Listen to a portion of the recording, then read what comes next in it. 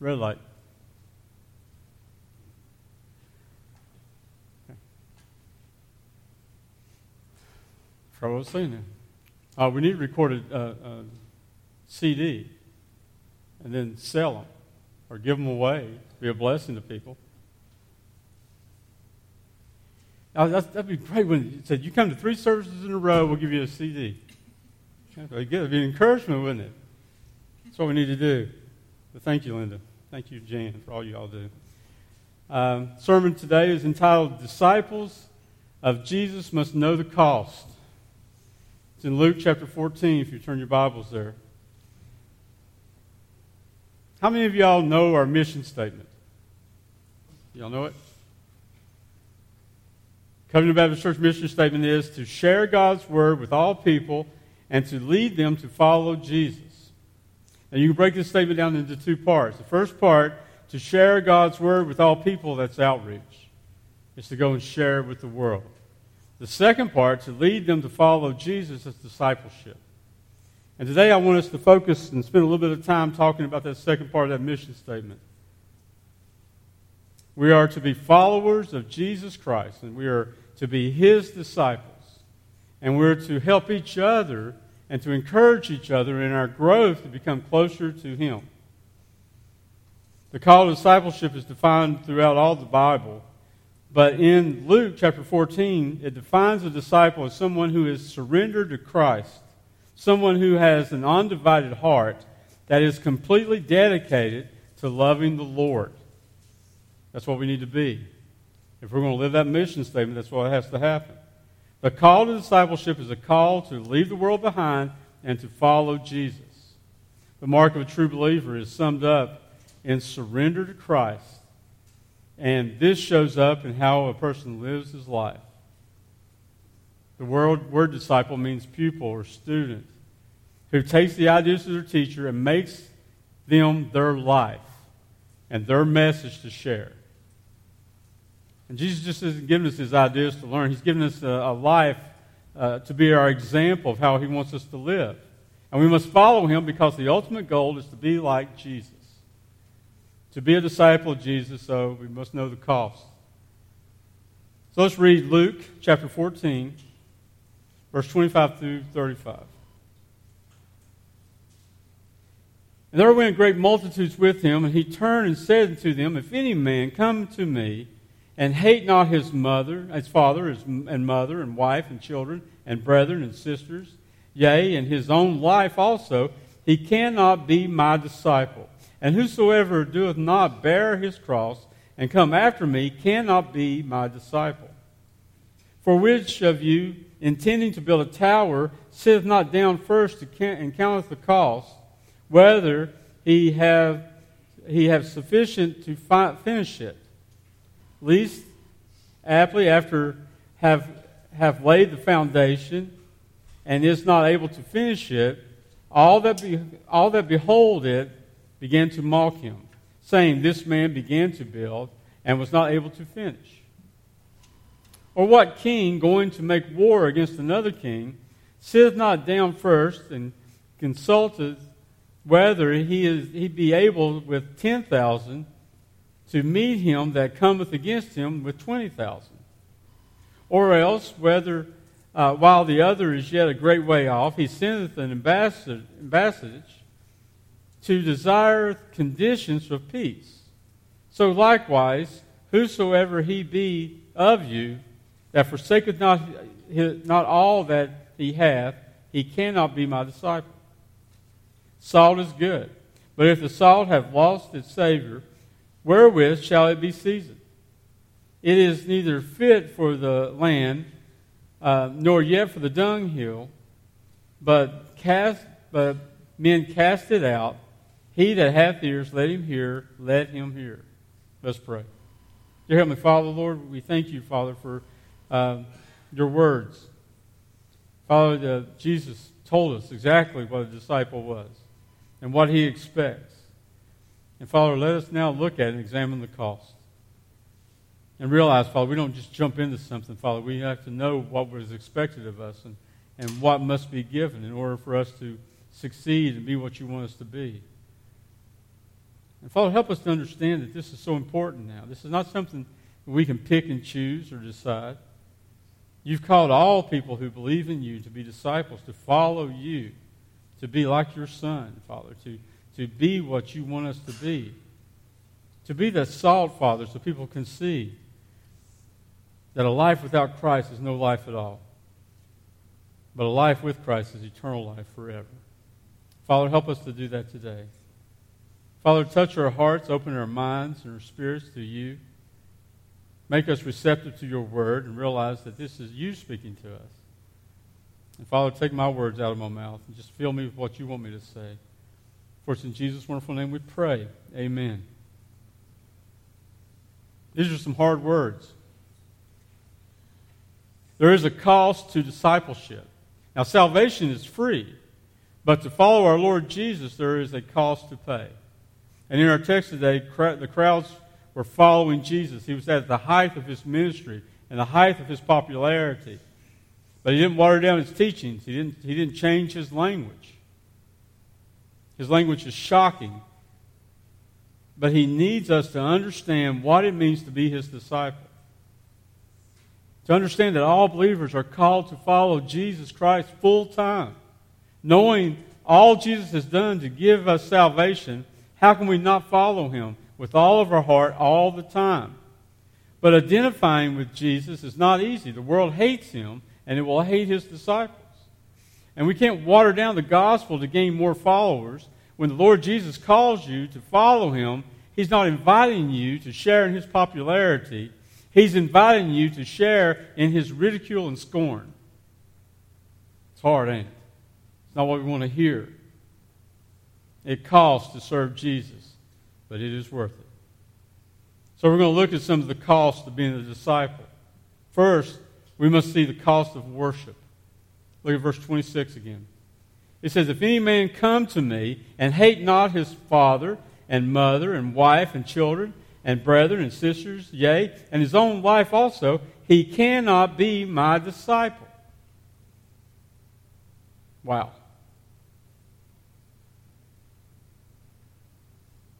It's hard to read that, isn't it? Now, these are the words of Jesus Christ here. And you can't just take that and say, well, he didn't really mean that. That ain't what he meant. He didn't mean to say it like that. He meant we just need to love him a little bit more or something. But we can love everybody. But we have to understand these are the words of Jesus Christ. And Jesus is, first of all, above everything, including all of our personal relationships. Now, this verse calls us to hate our father, mother, spouse, children, brethren, even ourselves. But how can this be when Jesus taught us to love? Well, Jesus here is not saying that we can break his commandments and not love others. And he's not telling us to hate our families. And what he's telling us here is that we need to love him more than we love others. The word hate here, used in this verse, is used also in Matthew chapter 6, verse 24. Where it says, "No man can serve two masters, for either he will hate the one and love the other, or else he will hold the one and despise the other. You cannot serve God and mammon." He says right there, you'll either hate one and love the other. The word hate is used to mean choice. This passage is saying that Jesus Christ must come before any other personal relationship. In order for me to love my wife the way the Bible says, I have to love Jesus more. In order for me to love my children the way the Bible tells me to, I have to love Jesus more. I have to put him first in every relationship I have. That's the call of the disciple. The call of the disciple is for you to get your priorities straight and realize if there's anything in this world that you love more than Jesus Christ, then you have a problem. But when Jesus is number one in your life, then you are able to love others more than if you put him first. I tell my wife all the time, I said, when we first got married, I didn't know how to love you. I didn't love you. I didn't know what love was. I cared more about what I wanted than what you wanted. It took a relationship with Jesus Christ for me to realize what love truly is.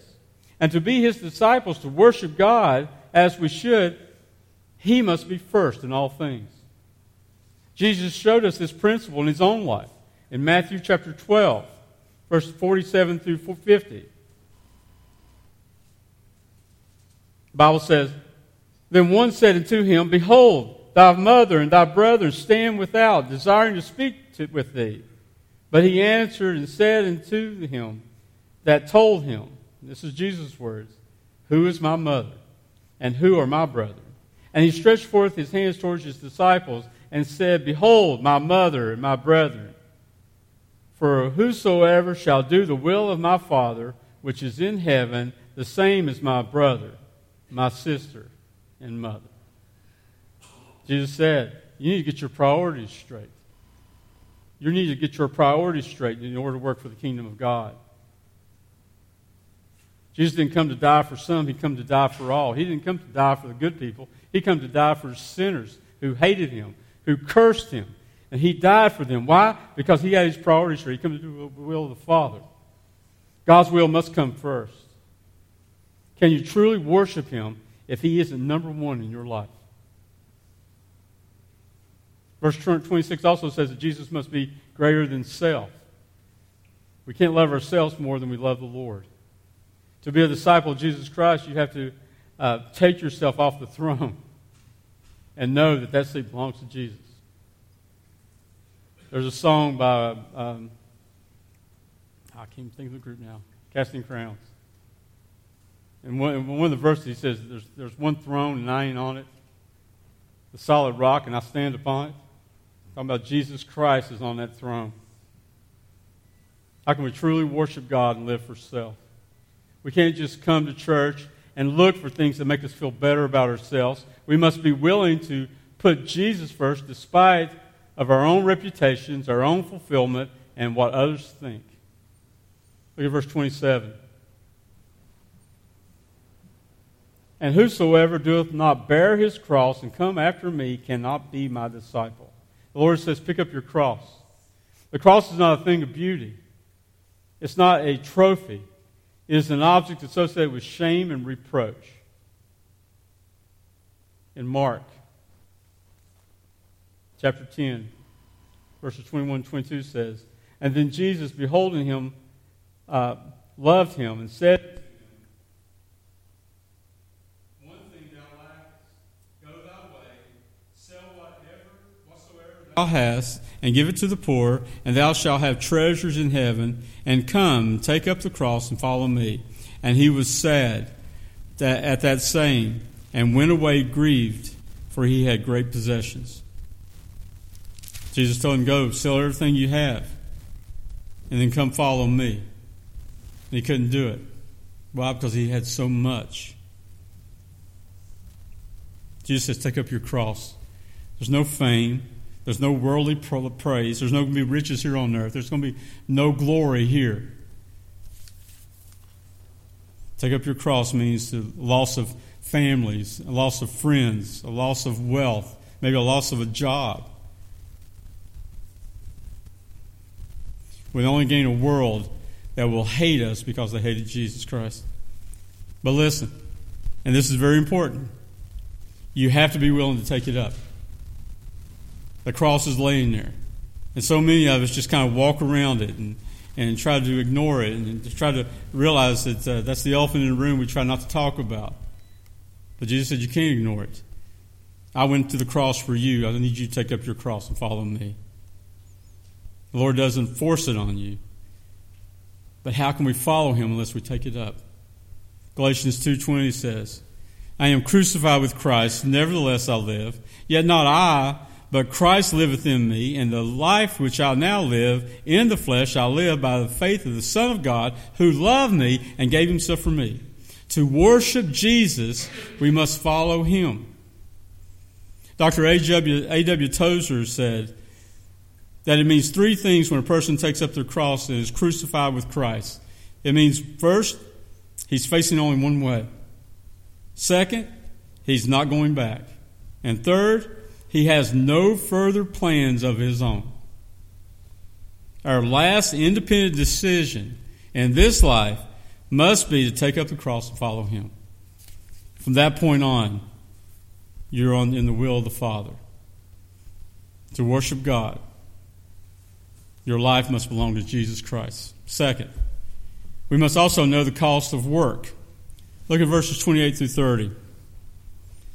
It says, "For which of you, intending to build a tower, sitteth not down first, and counteth the cost, whether he have sufficient to finish it? Lest, haply, after he have laid the foundation, and is not able to finish it, all that behold it begin to mock him, saying, This man began to build, and is not able to finish." In Jesus' time, in the vineyard, they put a tower in the middle. And that tower was there to protect it, so they could watch over the vineyard. But it's also so they could watch the vines to make sure it was fruitful. And we're called to build. And He has plans for our life, and we are to follow His plans and allow Him to construct in us. Philippians 1:6 says, "Being confident of this very thing, that He which has begun a good work in you will perform it until the day of Jesus Christ." God's working on you. He's building in you. But you have to be yielded to Him. You have to allow the work to, you have to know the cost and what it's going to take to build in you. Our tower is spiritual, and we are to lay aside our plans for God's work. Our construction takes sacrifice. You have to count the cost. There's no cheap way, no easy way, no lazy way. We are to work until it is complete. We cannot stop.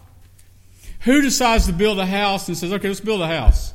And you start paying for it, and you lay the foundation, and you get it to the point where but you can't get it under roof because you run out of money.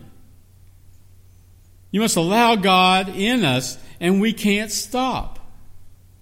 Sometimes we get to that certain point in our building, and we just quit and walk away. If we'd done that to our house, people would laugh at us.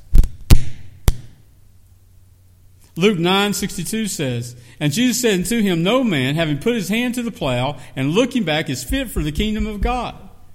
The cost of building means you keep at it. You never stop. You allow God to move in your life, and you understand that He is working in you.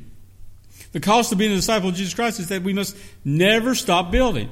Continue to pray. Continue to study God's Word. Continue to serve. Continue to attend church. Continue to do the things He tells us to do in His Word. And when you realize the goal is to be like Christ, you must see that you can never stop, because you'll never get to that goal. But sometimes we look at the work and say, "It's just too much. That's too much for me to do," and we quit. Jesus here says, know the cost and don't stop. Third, we must know the cost of battle. Look at verse 31 through 32. It says, "Or what king, going to make war against another king, sitteth not down first, and consulteth whether he is able with 10,000 to meet him that comes against him with 20,000? Or else, while the other is yet a great way off, he sendeth an ambassador, and desireth conditions of peace." When we follow Jesus Christ, we're following Him into battle.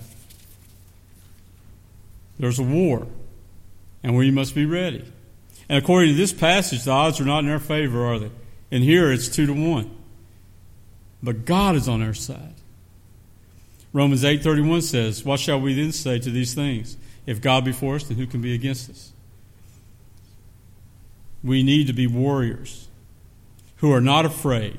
We need to be willing to go to battle. Many Christians want to get out of this life unscarred or unscathed or uncriticized. Many don't want to witness because of what others might think or say or do. But we need warriors. Jesus right here says we're in a battle. We need warriors who are not willing to compromise. Our Lord makes the point here that if we don't count the cost, then when the battle gets thick, we'll send an ambassador to try to bargain peace. Well, that'd be wonderful, but we know who the enemy is. The enemy isn't the lost. The enemy isn't this world. The enemy is Satan. And there's no bargaining with him. There's no negotiating with Satan. We must be ready for his attacks, because that's what he wants to do. He wants us to think that there's another way besides staying in the battle. But God says prepare for the battle. Ephesians chapter 6, Verse 11 through 13, it says, "Put on the whole armor of God, that you may be able to stand against the wiles of the devil. For we wrestle not against the flesh and blood, but against principalities, against powers, against the rulers of the darkness of this world, against spiritual wickedness in high places. Wherefore, take unto you the whole armor of God, that you may be able to withstand in the evil days, and having done all to stand." Satan's attacking. Satan's not wanting to negotiate. He's wanting to put an end to our ministry, put an end to your testimony, put an end to your service to Jesus Christ. He wants to take all his disciples and make them non-effective with the gospel. There's no substitute for victory over the devil. There's no compromise of sin. Look at verse 33. "So likewise, whosoever he be of you that forsaketh not all that he hath, he cannot be my disciple." Often we tell the Lord that, hey, we'll give him something. Say, "Lord, we'll do this. Lord, if you give us this, we'll do this." He doesn't want something from you. We say we will give God control if this happens, or if this is going on. We'll give him control of this part of our life, or this part. But God doesn't want you to give him control. God demands control. He says, "I'm demanding control of your life. Don't you give me nothing. I don't want your scraps. I don't want whatever you're willing to let go of while you hold on to your sin and hold on to those things that you keep for yourself." He says, "I demand complete control over you." He deserves it. You can't make deals with God. And if there's any part of your life that doesn't belong to him, then you cannot be his disciple. The Lord wants soldiers burning in their passionate love for Jesus Christ, who count the cost of battle. He says, "I want you ready and willing and able." I like these shows where these like CSIs and stuff like that, these crime shows. For some reason, I like those. And it seems like in every one of them, they got a go bag. So every time they might get a call and say, "You got to go to Beirut, you got to go to England, you got to go someplace." And they got a go bag. They grab their bag and they're gone. All right? Well, Christians need to have a go bag, because we need to be ready to go whenever he tells us to go. We need to be ready to go into the battle when he tells us to. There's no this waiting and saying, "Okay, well, wait a minute, not now. I got too much going on."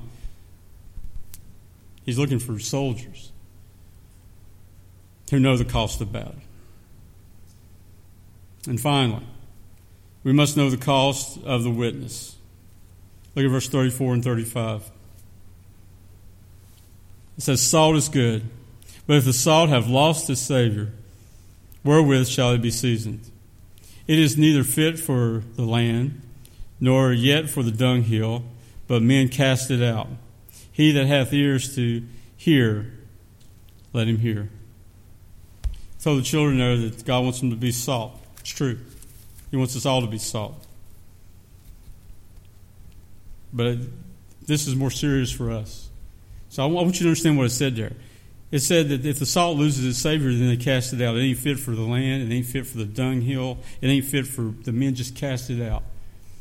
So if we're a church and we say we live for God, but the world sees us not living for God all the time, but living for God part of the time, then we are useless. They cast us out. We're not fit for the land. We're not fit for the dunghill. We're not fit for nothing, because they look at our lives and see that the actions don't match the words.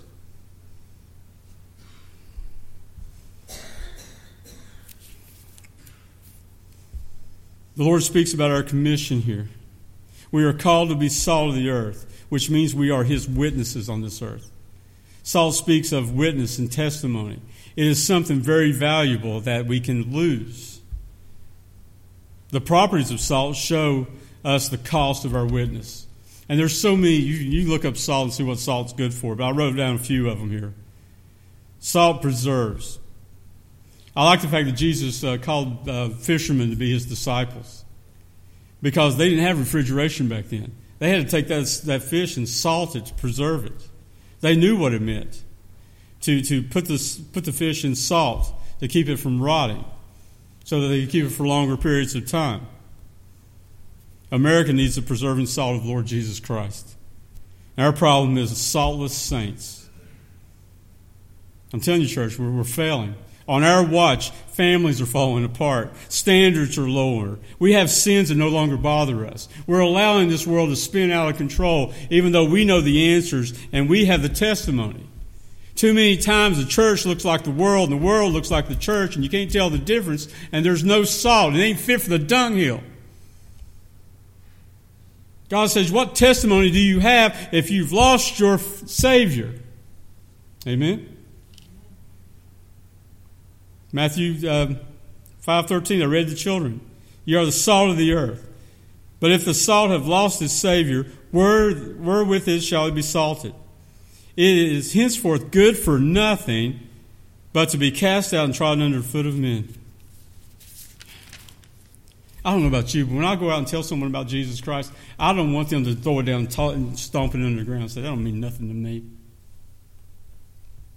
I want them to understand that what I'm telling them is not my words, but God's words, and that's the most important thing they'll hear that day, is that Jesus Christ loved them enough to die on the cross for them, that He's given them the eternal life if they just believe in Him and follow Him. That's not nothing. That's everything. Salt also flavors. I talked about the popcorn and the chips and Layla's tomatoes. There's something, you have to ask yourself right now, is there something about your life that is different? Is there a zeal in your life? Why would someone look at you and want your faith? Colossians 4:6, let your speech always be seasoned with grace, seasoned with salt, that you may know how you ought to answer every man. Church, there's so many people walking around, and they're dead. They're dead on the inside. They're dead on the outside. They're just going through this world. They think nobody cares about them and nobody loves them. They have no joy. They have no hope. They have nothing to look forward to. They're just plotting out time until they're off of this world, not realizing that there's an eternal life, either heaven or hell. And they don't know. And if they don't see us, and I see our words are seasoned with grace, that we come to them with love of Jesus Christ and we share with them the gospel and say, listen, someone does love you enough to die for you, to give you eternal life. If they can't look at us and see a need for Jesus Christ, then where will they look to see it? Our lives should reflect our wonderful relationship with Jesus that shows the world this is what they need. Salt also heals. Salt is an antiseptic, and it heals.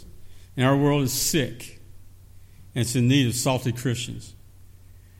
The salt of the saving gospel of Jesus Christ. It heals hearts. It heals broken hearts, broken hopes, broken homes, broken lives. Church, we need to be disciples of Jesus Christ because we have the message of hope that will heal this world. Salt also burns. It stings when you rub it into an open wound. And we are going to irritate some people. It's okay. If there's no irritation, then we've lost our saltiness. If there's no offense, there's no effect. Not everyone will love us, but everyone will hear the gospel message.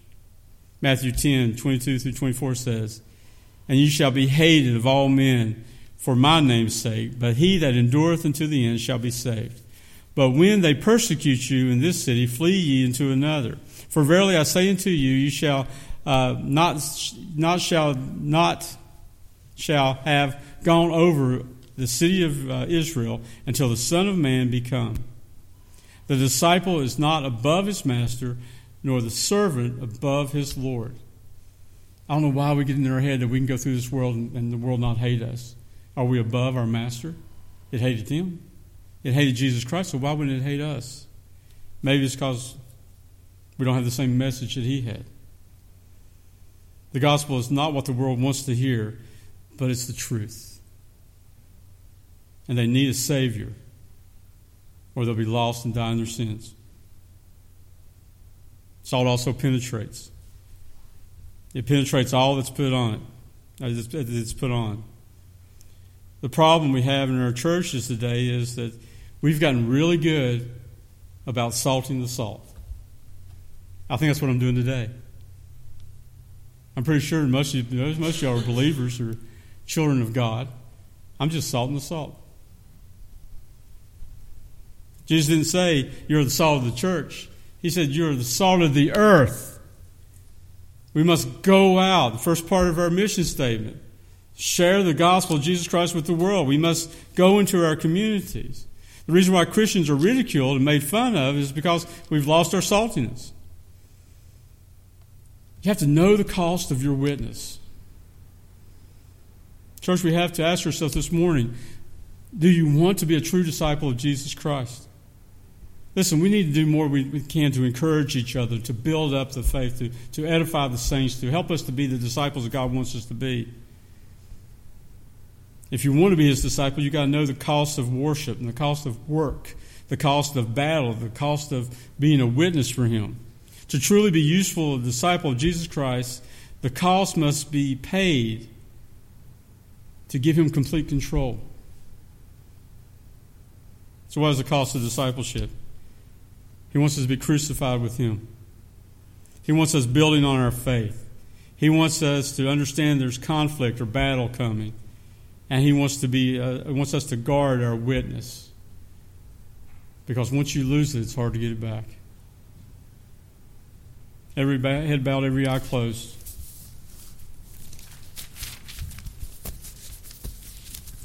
Church, are you the disciple that you want to be? Are you the disciple that God wants you to be?